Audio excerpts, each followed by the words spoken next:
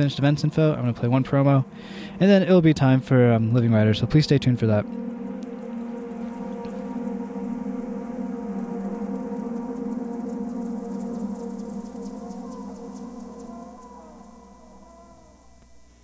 No, come on. You set a baby in the cradle, you go,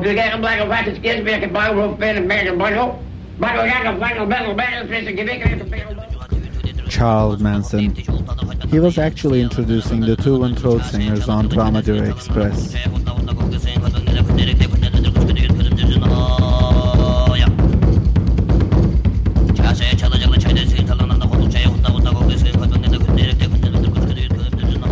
Come and join us uncover many other mysteries on Dromedary Express every Sunday, 11 till noon, only on WCBN FM Ann Arbor.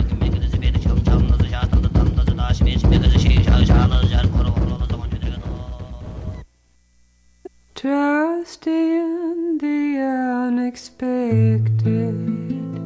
By this was William Kidd, persuaded of the buried gold. His one had testified. Through this, the old philosopher, his talisman extolled, decided still withholding to effort all divine. 'Twas this our Lord Columbus, when Jack the world withdrew, before an apparition baptized America.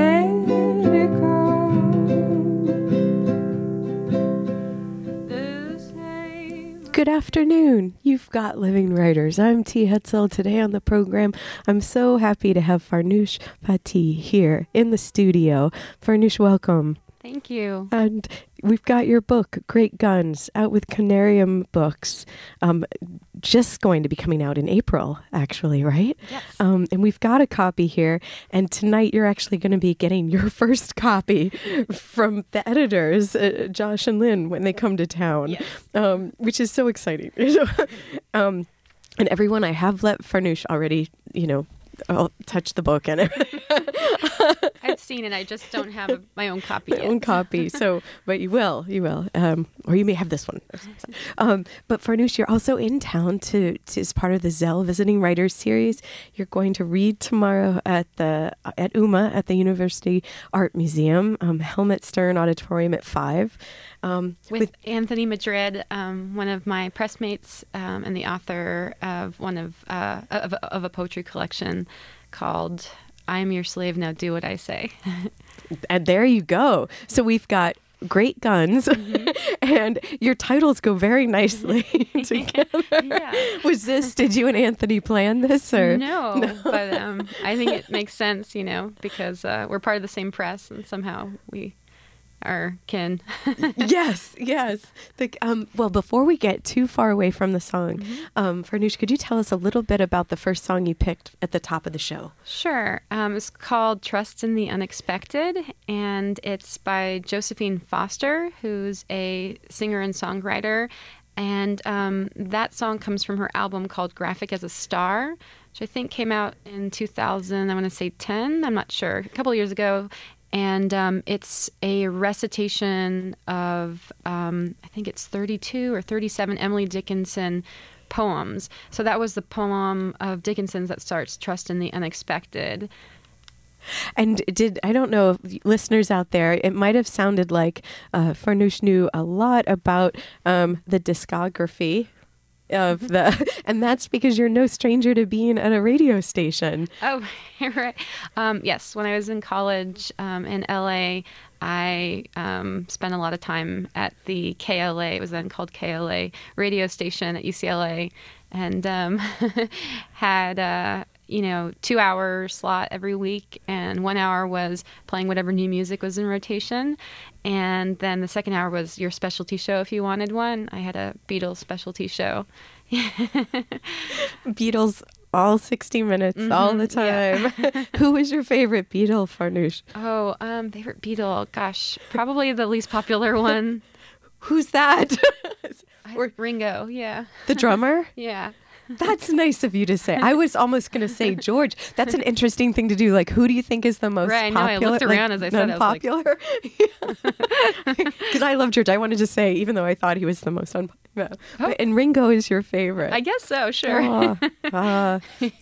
And he's still out there. He's still alive and kicking. So good for Ringo. Farnoosh, I'm going to actually, before we go further, read your short bio from the I back. hope that Ringo didn't hear that. Great.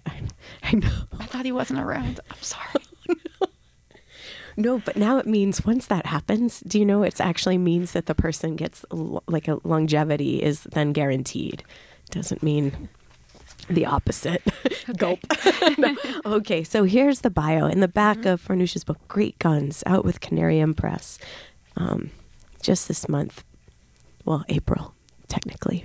Farnoosh Fatih was born in 1981. Her poems, translations, and prose have appeared in Boston Review, Fence, Everyday Genius, Poetry, Jacket 2, and elsewhere. She lives in Oakland, California. Farnoosh, welcome again to Living Writers. Thank you so much, Chi. It's such a pleasure to be here. It's so great to meet you and great to be in Michigan for the first time. And welcome to Michigan then Thank you. in the snow. Yeah, we wanted you to know that it is cold here. It's like Michigan authentic weather. Farnoosh, when you were putting together this Great Guns, how long have you been putting this collection together? Well, the poems in the collection, some of them are as old as 8 years. That's not old. So it was more like I began writing this book about 8 or 9 years ago and kind of just kept writing. And the poems, eventually at some point I had enough and an impetus to start to gather them into a collection. And is that a strange moment when you start feeling that they need to be together in some way? Because did they feel very individual when you were making them? Definitely. So that's a good question. Yeah, I didn't have like a set of themes or a vision for how I wanted it to be a manuscript initially. So absolutely, it was more just my idea all along was just to put together my favorite poems. And so once I had enough, that's what I did. Oh, that's great. Yeah. And so are there some poems with their noses out of joint now because they know they haven't been picked, or are they just sort of waiting because they haven't come to their fruition, right? I really think these were these were the survivors, So. Yes, I know what you mean by you know that. What I mean? I know what you mean. Yeah. Well, when you were a little girl, did you start writing poems, or what was your path to making Poetry? these poems? Yeah. When I was, I think I was, into probably song and rhymes and things like that from a young age, and then I think at some point, maybe in high school, I started to feel like more like I needed writing, and that it sustained me, and that sense just got stronger and stronger. So, I feel like my first poems that were like shared with the world, or that weren't just for myself, were kind of in the forms of like love notes, things like, feeling like I really admired someone, a friend, and just couldn't tell them, but, and so it would come out as poems. And I felt like that was, the friendly / creepy thing I did for all the people that I really, loved. And then I think kind of just through reading and writing, and that it just kind of grew, and then kind of when you formalize it, when you find like it's your major and whatnot, and in college or whatnot, that kind of shifts things, and introduced to a whole new way of relating to other writers and books and things like that. So, and when you said you wrote the poems. Yeah. That were letters. So you actually gave them to the people because you prefaced it by saying sharing them with the world. So that's really brave. So because I think some people, they're writing the poems, and part of that publicness of them isn't always coming naturally. But you, from the get-go. Well, I think it was never not embarrassing or not frightening, but it was actually, I think that they weren't necessarily poems as you would recognize them, so it'd be like 100 things I really love about my friend, and it'd be like the way that a spoon quivers right before it goes into his mouth. And so it's like not necessarily, here's my poetry, but like, this is this thing that, is especially for you and would require you to understand it as a poem. So yeah, but I don't think I ever shared poems that I was writing, separate from people or not for people, until I was in college, and tend to be pretty still private about that process. So it's a big deal to finish a book and put it out into the world. Yes. Oh, well, and congratulations. It's a beautiful book. Thanks. Yeah. Canarium is incredible. And I was really lucky that I had my friend Lynn Buckley, who's an amazing designer, do a painting for the cover. And so I'm really happy. And was the painting to go with the title Great Guns? Yeah, I had some doodles, which which I like passed her way, and then she kind of transformed it with her art, and yeah, I mean, there's the guns there, and there's like these are like flames or candles or water drops, or I mean, Lynn's just incredible the way she can make meanings, so many meanings in her visuals. And so it's wonderful that you say that too, Farnoosh. This like the multitude of meanings, because it seems like that's what's happening in your poems too. That poem Sympathy comes to mind too, where it kind of you almost think it's going to be this one way, and then it's really not, which is lovely and surprising. And Thanks. Maybe, let's see. Well, so Lynn, you were able to pick something that you wanted for the cover for really your lucky. book. And that doesn't really always happen, does it? No, that's why I'm very grateful. And so these books, and so hopefully soon, if not, they hopefully will let people buy them tomorrow at the Art Museum, or you can get it already on. Yeah, it's online? Been available, for pre-order, and now you can just order it on SPD, which is the small press distribution, or Canarium's website. And actually, there are 3 books that were just born. So it's my book, Robert Fernandez's Pink Reef, and Paul Killebrew's Ethical Consciousness. So all 3 of them are brand new and oh, wonderful. Robert Fernandez, friend of the show. So yes, cool. and I did. And Russ kindly sent a book of his too. So great. So go to Canarium Press, the website, and order your books. That would be great. You could do that. We're going to take a short break, so everyone can go do that now if you feel like it, folks. You've got Living Writers today. Farnoosh Fatih is here. Her book, Great Guns. I'm T. Hetzel. We'll be right back.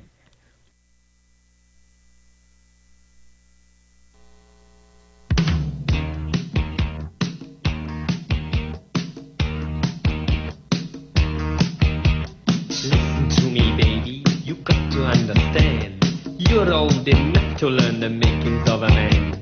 Listen to me, baby, it's time to settle down. Am I asking too much for you to stick around? Every boy wants a girl he can trust to the very end. Baby, that's you, won't you stay? But till then, when I feel lips begging to be kissed, I can't stop myself.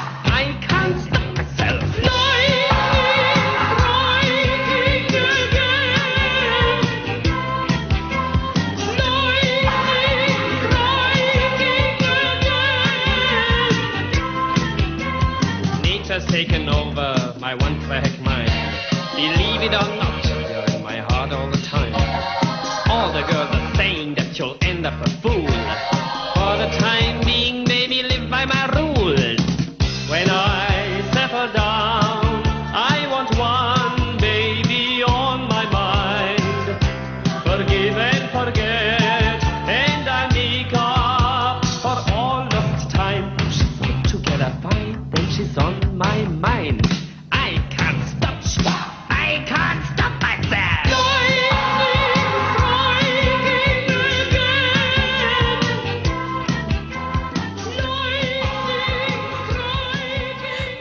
Welcome back. You've got Living Writers. I'm T. Hetzel. Today, Farnoosh Fatih is here. Her book, Great Guns, out with Canarium Press. Thanks to Greg and to Stephanie and to Tex for being in the engineering booth.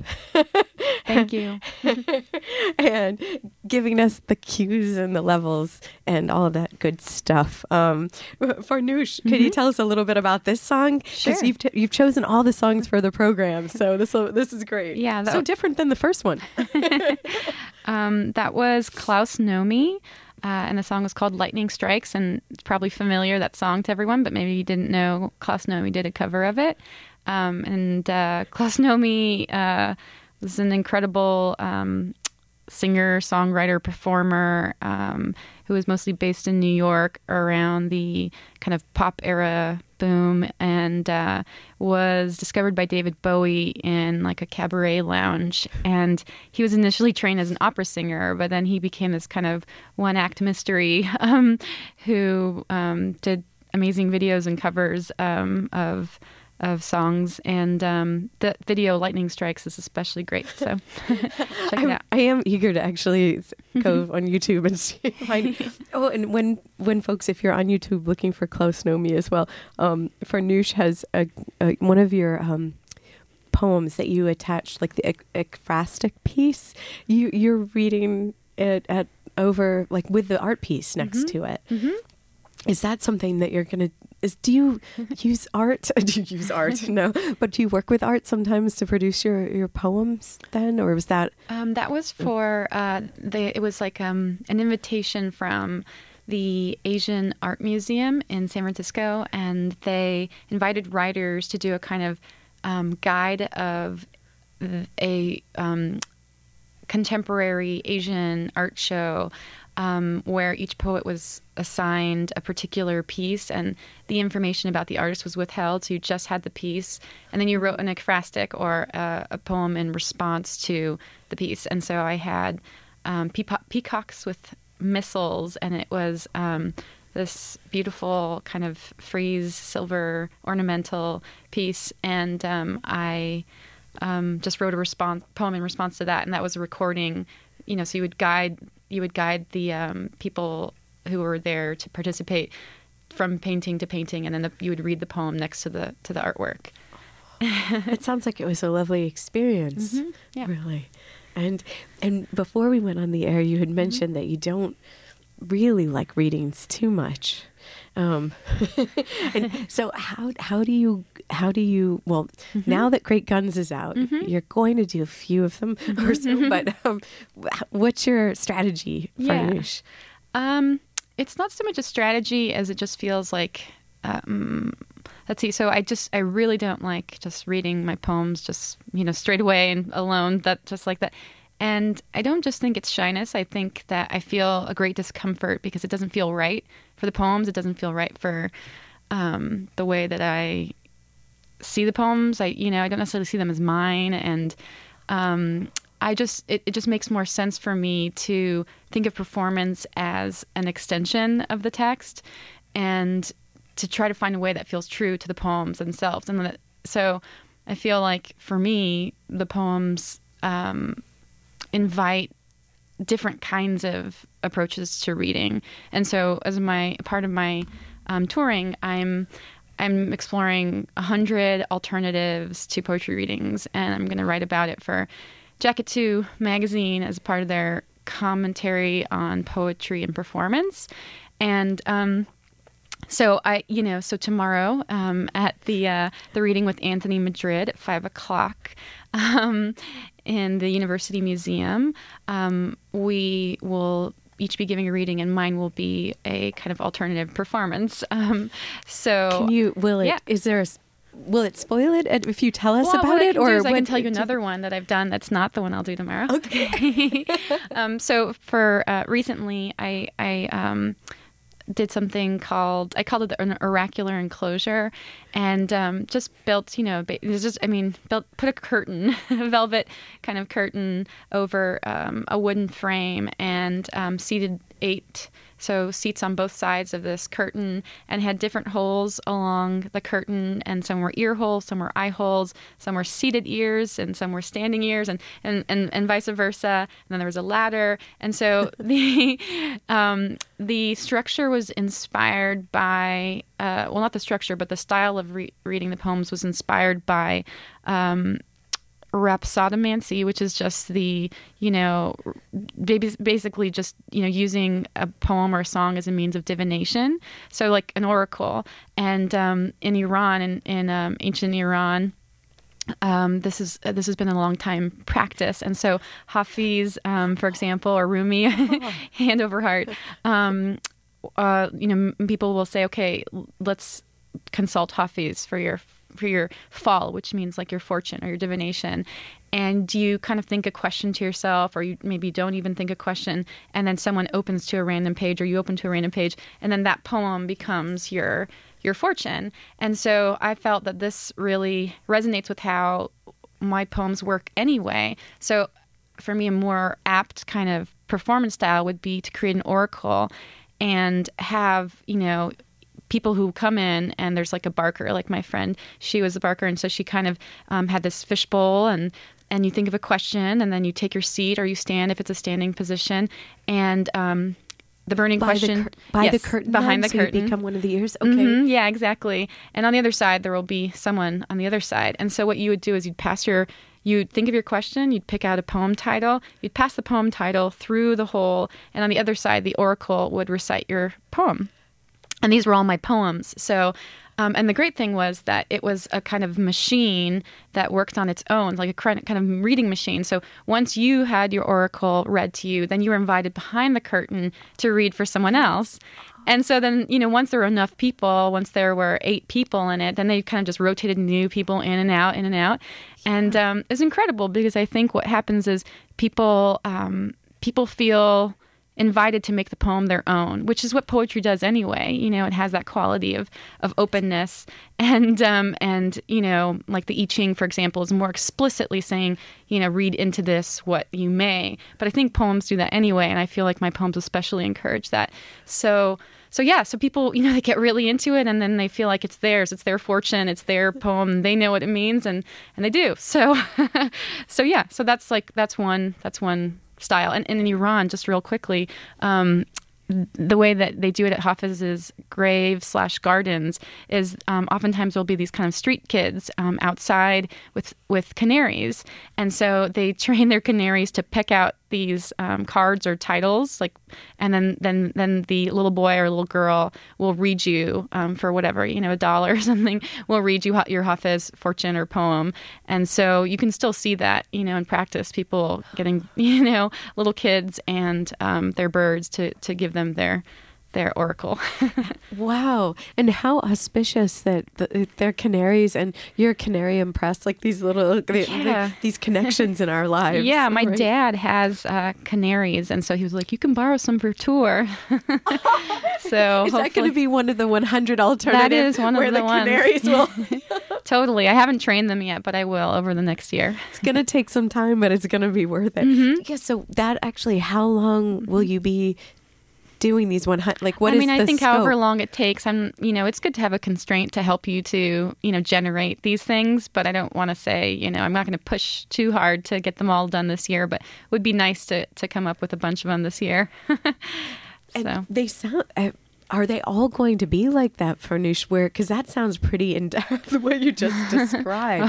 Or will there be maybe shifts in it, but similar? I don't. Yeah, I think, the concept of the oracle may sound more complicated than it is, but it's just a curtain, with some holes in it. And, most of the performances ideally don't require that much production. And that serves both kind of like, as a poetics. That's doesn't take that much to transform your reading into your performance style. And do you read one at all, or would it be a mystery? Like, would you maybe be behind the curtain? I am behind the curtain. Yeah, I'm behind there. I go in and out. Like, if there's a spot open, I definitely do. So, yeah, it's just and it's much more intimate that way, which feels more appropriate. So.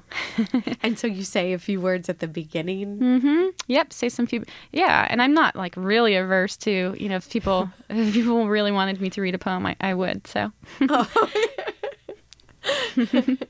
But you're not a jukebox. Well, actually, the Oracle answers the questions, and well, that's wonderful, Farnoosh. What a great idea! Thanks. And it seems important because, what to do with the poetry readings so that it isn't something that feels like there's like a master's voice or something. I mean, it's fine. I think it can be great. For myself, I know that this was necessary. It's like a necessary step of writing the book and putting it out there. But some people do great readings just getting up and doing their readings. So yes. Oh, it's clear that you're not frowning upon anyone's chosen method.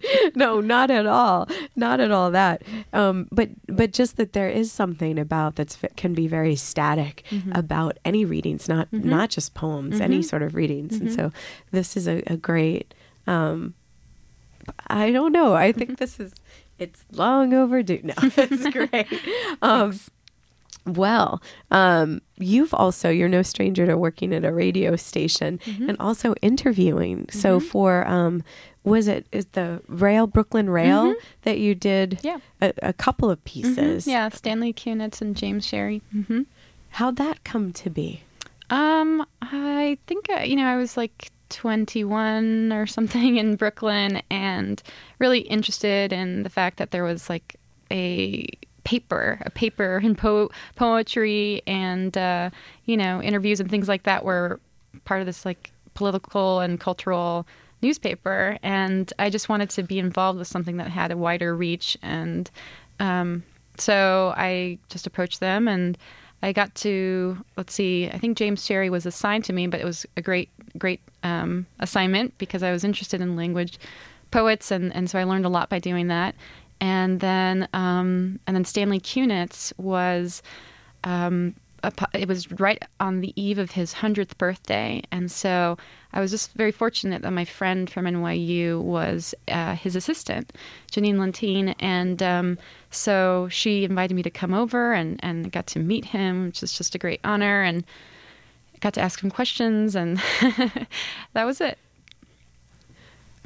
It seems that must have been exciting. So it's funny that the first one was also assigned to you, and because it informs so much of your present work as well. James Perry. Sherry. Sorry. That did not sound right. Yeah. I could see it on your face. You were like, that's not right. And so that must have, I wonder if that was in some formative moment for you too, that shifted things. I guess, how can you tell us?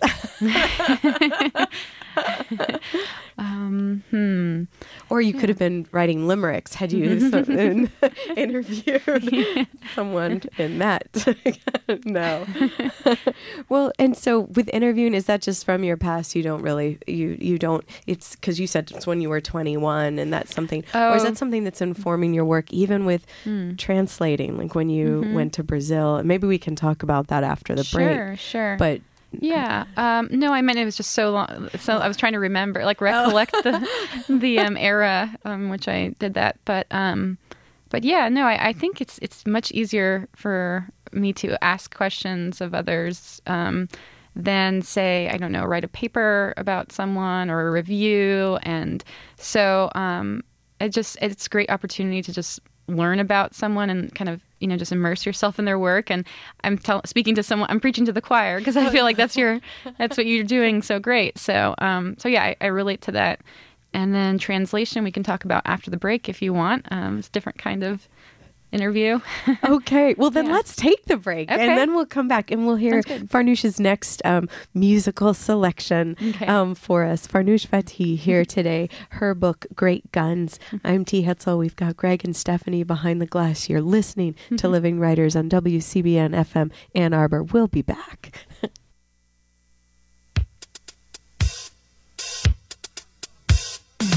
When I start making love, I don't just make love, I be stroking. That's what I be doing. I be stroking. I stroke it to the east, and I stroke it to the west. I stroke it to the woman that I love the best. I be stroking.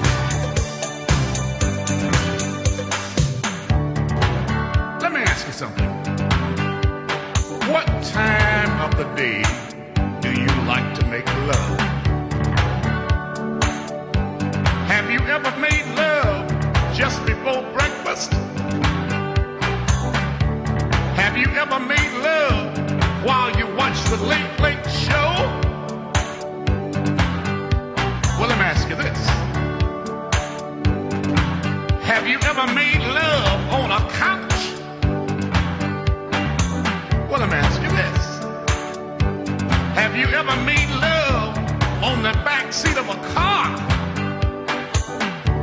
I remember one time I made love on the back seat of a car, and the police came and shined his light on me, and I said, I'm stroking. That's what I'm doing. I be stroking. I stroke it to the east, and I stroke it to the west, and I stroke it to the woman that I love the best. I be stroking. Let me ask you something. How long has it been since you made love? Huh? Did you make love yesterday? Did you make love last week? Did you make love last year?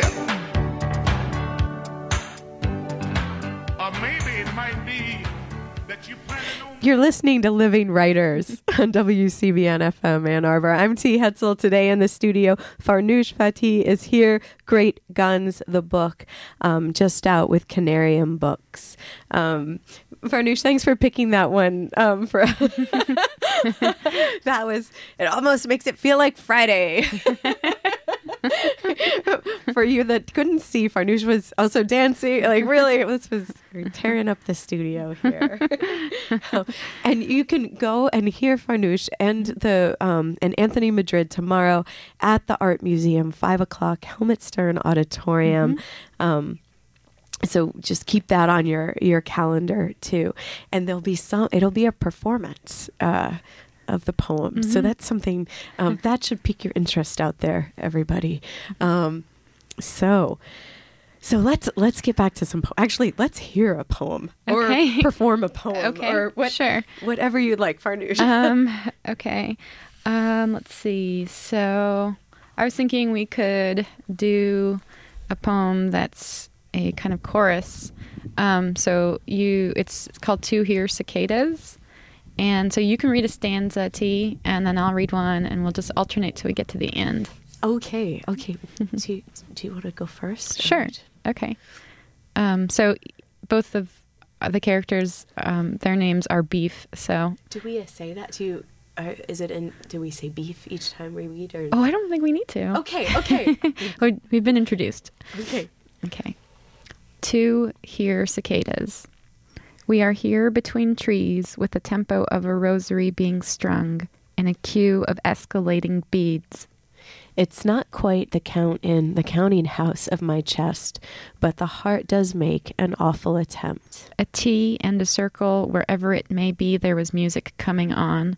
Which, though machinery-like, moves not in cogs and never springs, but waves through. Like wired applause for antic backstage buds on the pre-comeuppance buzz, but it fades. But only after the chorus is pulsed. It drops off with sudden decision, like fountain water gone dross. Or it reaches the furthest point. The branch turns from us and is for some artfully quiet. Until the roulette snaps its jaw and the choir's circuit opens to one. Like a pigeon, unhinged its wings in sudden white-rumped ascent. Unopposed by iridescence. Unopposed by iridescence.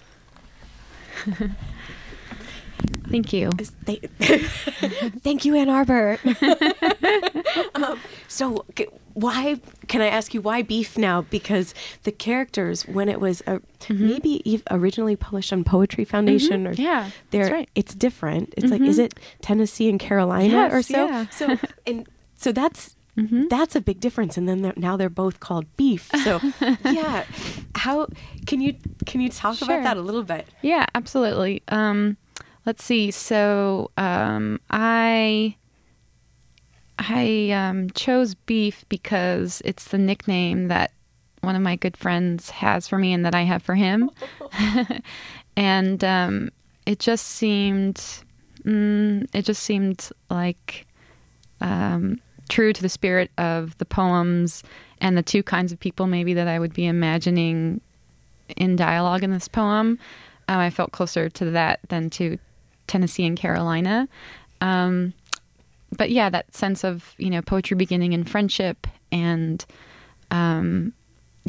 inside language or inside jokes or nicknames or whatever diminutives that they carry a poetry or kind of fertility for poetry that we often forget or aren't aware of, or we keep just between two of us when it can be kind of distilled into poems. So I think that's operating throughout the book in different ways. And that's just one that's very obvious. Oh.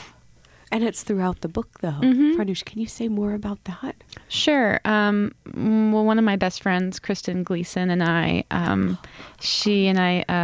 collaborative poem? Yes. Okay. Yeah. She and I grew up near Palos Verdes, and there are a lot of tumbleweeds that grow near the cliffs. And we used to... Goodbye, tumbleweed. Yeah. We used to chuck them down. And or I'll help you along, tumbleweed. Yeah. And then we started... I mean, it's just a natural... Like, we've always had, that instant desire to preserve... what happens between us in language. So the poem Tumbles was just a natural kind of... Oh, actually, it was a friend, Brandon Shimoda, another poet. He had a questionnaire that he was inviting all these writers to do. And she and I asked if we could do it together, and she answered one question, and I answered one. And we decided to just speak in terms of a language that felt like it was, coming from our deepest affections for each other. And yeah, so that she has, for every one of mine, she has one, and it's kind of an ongoing, kind of hopefully lifelong collaboration. So yeah. Oh, I love that. Yeah. So I could decode some of the stuff for you, but the idea is you don't necessarily need to, because it. Could you decode as an example of something? Or yeah. Let's see. Just open to one, and then. Right. So let's see. This is towards the back of the book. Yeah. It's the first poem after section 3. So I'm trying to see what would be a good story. Okay. So in the second one, it ends, the places moved around like lightning, that drool of storks presaging babies and laughter like burst water balloons. And when Kristen and I were in college, we used to have water drinking contests because we thought that was fun, and we didn't know it was dangerous, but we used to just get those big, gallons, and we just chug, and then we turn on the recorder, and inevitably we would just record ourselves talking and laughing, and then you'd hear this water vomit that would just come out your nose and your mouth, and from laughing. Yeah. I don't know why we thought it was a good idea to do that part or record it on top of doing it. So laughter like burst water balloons is definitely a reference to that. And it's pretty dense, pretty dense, densely packed poetry. But that's just an example. So if you were to have T.S. Eliot, your endnotes could be quite extensive for this. That's true. Would you ever do that? Because that would also be that would be kind of a fun book to have as well. Oh, totally. I hope that Chris and I can do that. And I think one of the potential extensions, we did a reading together in which we made a marshmallow labyrinth, because we used to call her bed the marshmallow, because it was so marshy, but it had this kind of a valley, and we'd have slumber parties, both rolled to the middle. So we called it the Valley of the Marsh. So, we decided that in our reading it'd be appropriate to have marshmallows. We had built a giant marshmallow labyrinth and had poems, sequins, and things all put into the marshmallows. And I think that Wait, inside the marshmallow. So each marshmallow had a tumble in it. Yeah. Would it be like sort of rolled up? Rolled up. And was it protected or just stuck through? Or did the marshmallow protect it sort of in its? The marshmallow was protective, and sometimes it was a flag coming out of the castle marshmallow. Oh yeah. And then and you could take it with you, so the labyrinth would come apart as you kind of took your marshmallow. So, but ideally we could do performative footnotes in the sense that we could create a stage or a set or something, or I don't know. It'll be exciting to explore. So you've always been doing this then. So your own this poetry, this tour won't be new for you. You've always been somehow. I think so. If not in a public way, I think in a private way it's been happening. That marshmallow reading was just about a year ago, so pretty recently. Listeners out there, I hope some of you got there to see. Okay, we mustn't forget though. You've also, there's so many things to talk about here, but your time in Brazil. That was how. Put that in the scope of your writing life. Sure. Farnoosh. It was kind of a teen dream to go to Brazil always. When I was younger, I was really into João Gilberto and all the bossa nova singers, and I thought, what is this language where everyone speaks like candle flames? Like it's just the calmest, sweet thing. And I got there, and actually not everyone sounds like that, but it was just as beautiful. And I moved to a place called Santa Teresa, which is up in the kind of hills or mountains of Rio. And I moved there because I was reading Teresa of Avila, after whom that town or neighborhood is named. I was reading her book Interior Castle. I was super into it, and I thought, okay, this is where I should move. And the town is built around a convent, the Santa Teresa, or Teresa of Saint Teresa, Santa Teresa convent. And so I did a number of things in Brazil. One of them was trying to get into that convent. Now I just suddenly have you like sort of all in black at night trying to break in. But I'm sure that wasn't what it was. No. Knocked, right? Yeah. I mean, they're Carmelite nuns, so it's very cloistered. And so it was difficult. But I just really wanted to learn about Teresa of Avila from people who were. And so I went there on behalf of I found a way to do it through the Merton Center in Kentucky, Thomas Merton Center. Apparently Thomas Merton had written some letters to the nuns in the 50s, and this was right before they stopped keeping carbon copies. They started keeping carbon copies of his letters. And so I found this out, and I was like, well, can I go there and try to look for the letters he sent them? And they're like, sure. So once I wrote this really poorly written, my Portuguese wasn't very good, letter about, how I was coming from the Merton Center.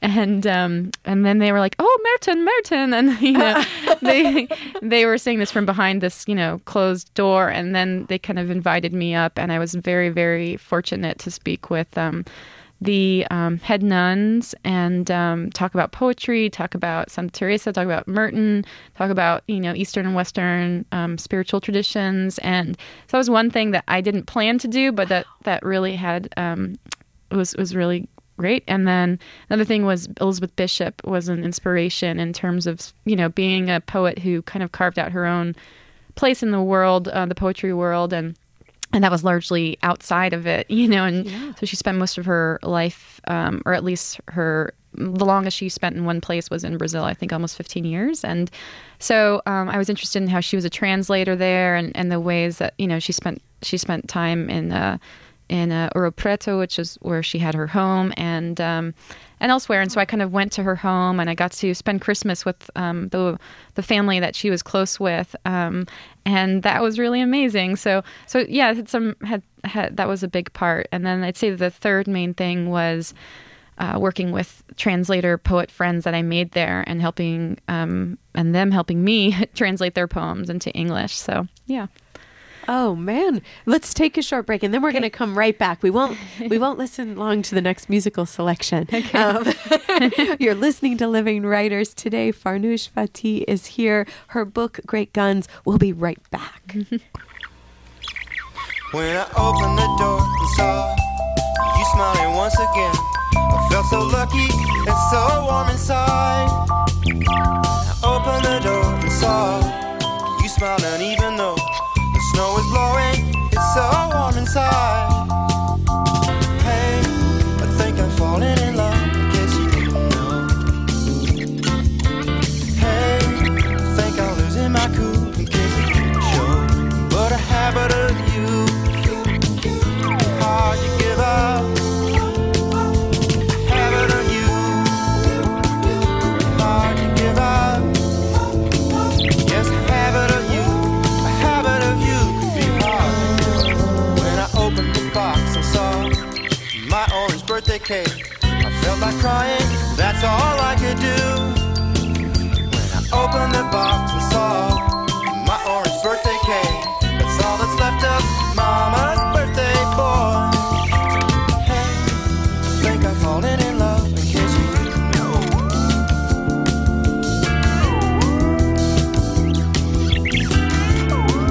But a habit of you, hard to give up. You've got Living Writers. I'm T. Hetzel. Farnoosh Fatih is here. Great Guns, out with Canarium Books. Tomorrow, Farnoosh will be reading at UMA, Helmut Stern Auditorium, 5 o'clock with Anthony Madrid. So you get a chance to go see her live. Farnoosh, thanks for being on the show today. This is Such a great. pleasure. Thank you. Well, okay, back to Brazil quickly, and sure. the Brazil and our imaginations, right? So, but working with these poets when you were translating, when you went down there, was that something you were already going to do? Was this? It was something I part was of the- interested in doing and really hoped to do, but I didn't know who. How did you pick? A friend of mine, well, let's see, actually, this is through Facebook, a friend of a friend on Facebook knew a poet who lived in Rio and put me in touch with her. And then she was living in Sao Paulo, and her name is Verna Teixeira, and she put me in touch with the poets she knew in Rio, which were Leonardo Gandolfi and Ismar Tirelli Neto.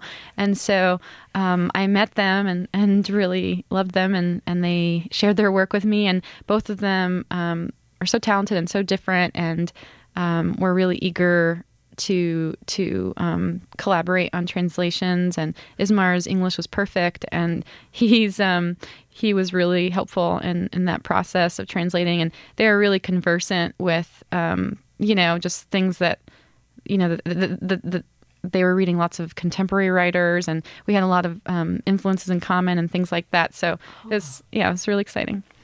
So you found some compatriots down to keep. And so was the translating work, was it also something, because were you also producing your own poems there? Because it sounds like you were just having so much experiences, so much to absorb. Yeah, I mean, it felt like I had a lot of time to myself to work on poems. So I did, a lot of working on the manuscript that became Great Guns was done there.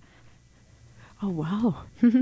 And then also these and so would you just meet, and are they translating your poems as well? I think Ismar did one, maybe. Yeah, I can't remember, but yeah, I mean, one thing at a time. I was just really interested in translating their work. No, you're like, and here's my yeah, I suppose, and everything in its own time, right?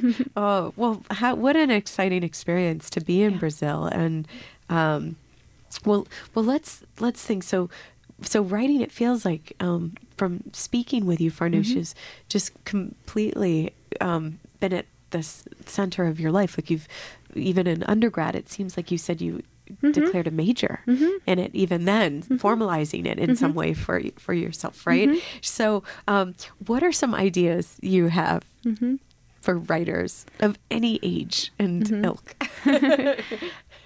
Let's see, ideas for writers.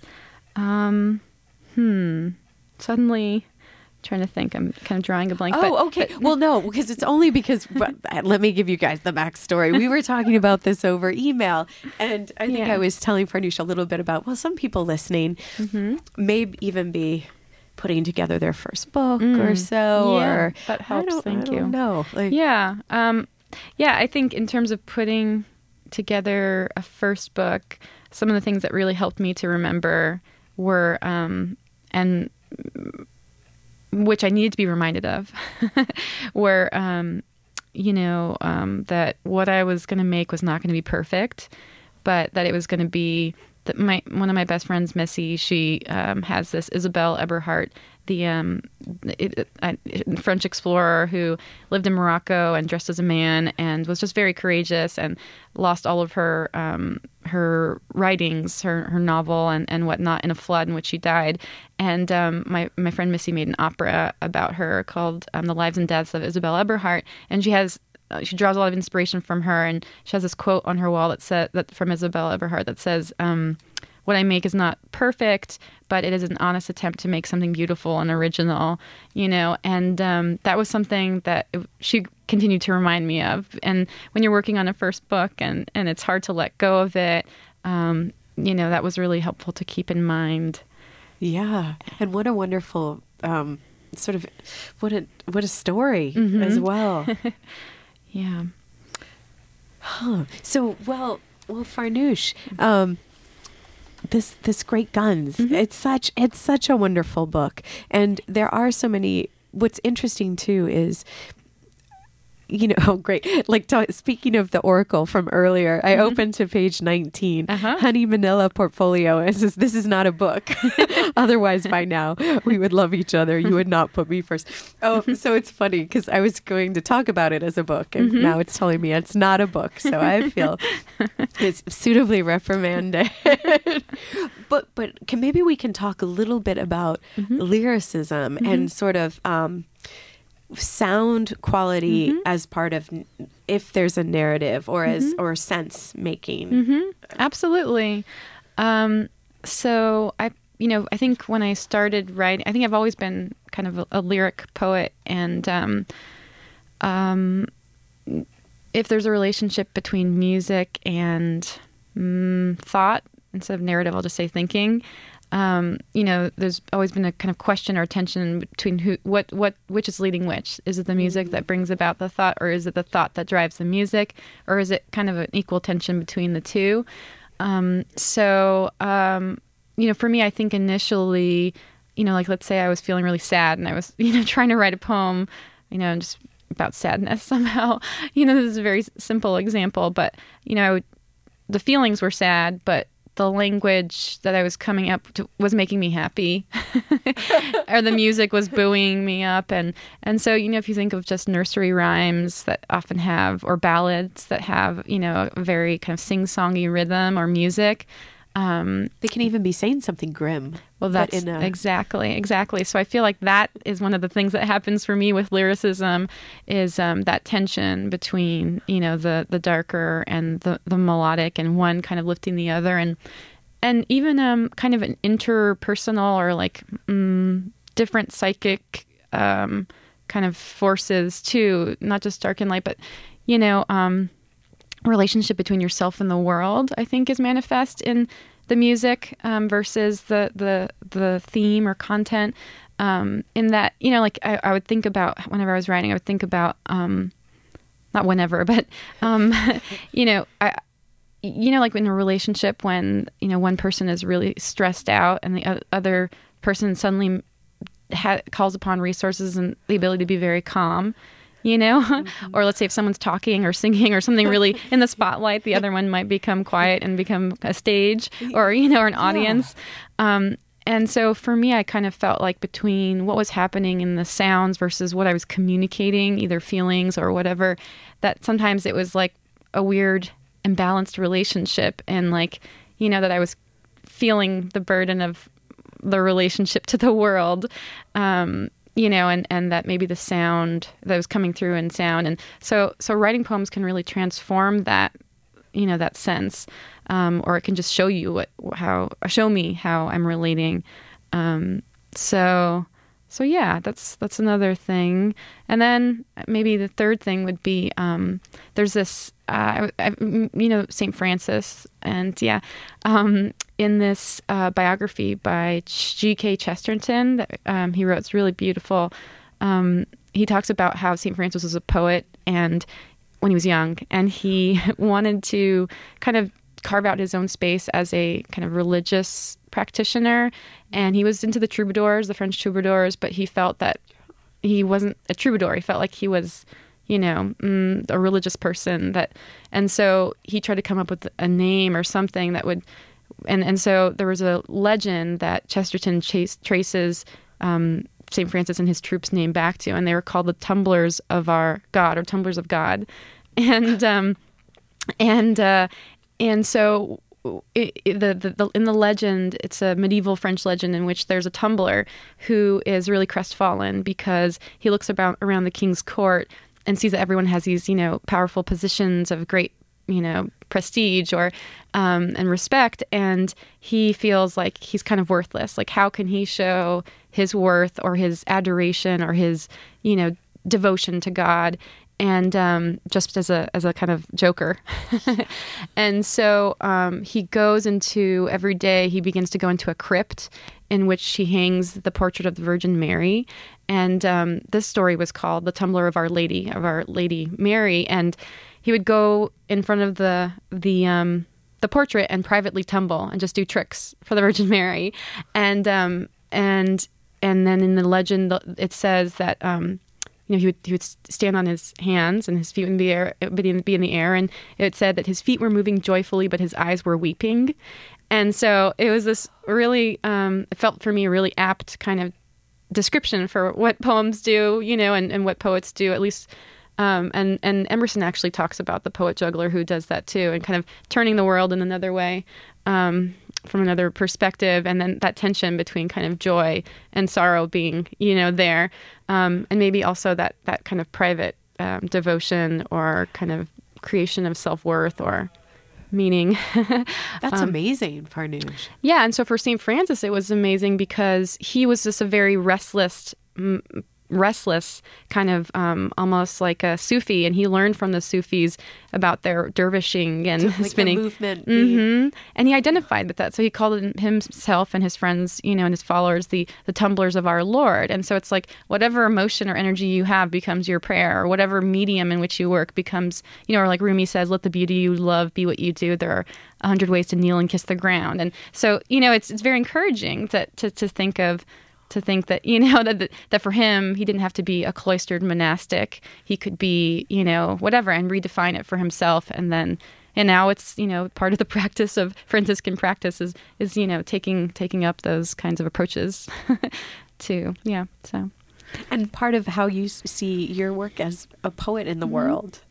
Will there be some of your poetry performances? Will there be tumbling? Oh, that's a great idea. Definitely. I hope so. And I love how the work with your friend Kristen is called Tumbles. Yeah, too. isn't that? So yeah. It's perfect. Yeah. I don't think it's just poets that think everything's connected. I think it just is. It just is. Right? Yeah, exactly. Well, thank you so much. Thank you so much. This has been such an honor and so great to talk to you. Thanks for all your thoughtful work and your questions and your attention. Yeah, I really appreciate it. And thanks to you, Farnoosh Fatih, for great guns and coming by the studio. And you're welcome So exciting. anytime. Thank you so much. Fellow radio person. Thanks, Greg. Thanks, Stephanie. And all of you guys out there listening, remember tomorrow, Uma, 5 p.m., Farnoosh Fatih will read with Anthony Madrid, Farnoosh's book with Canaria Books, Great Guns. I'm T. Hetzel. Until next time.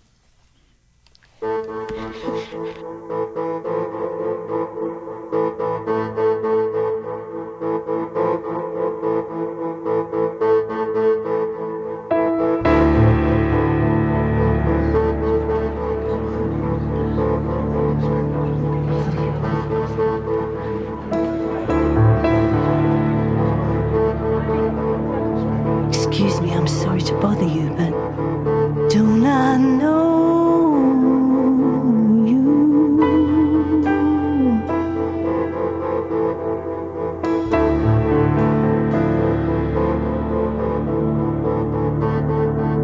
There's just something about you.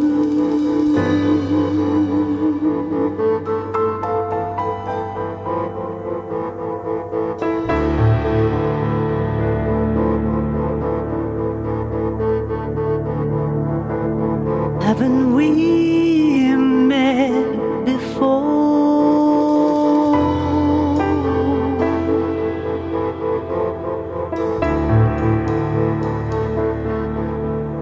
We've been in love forever.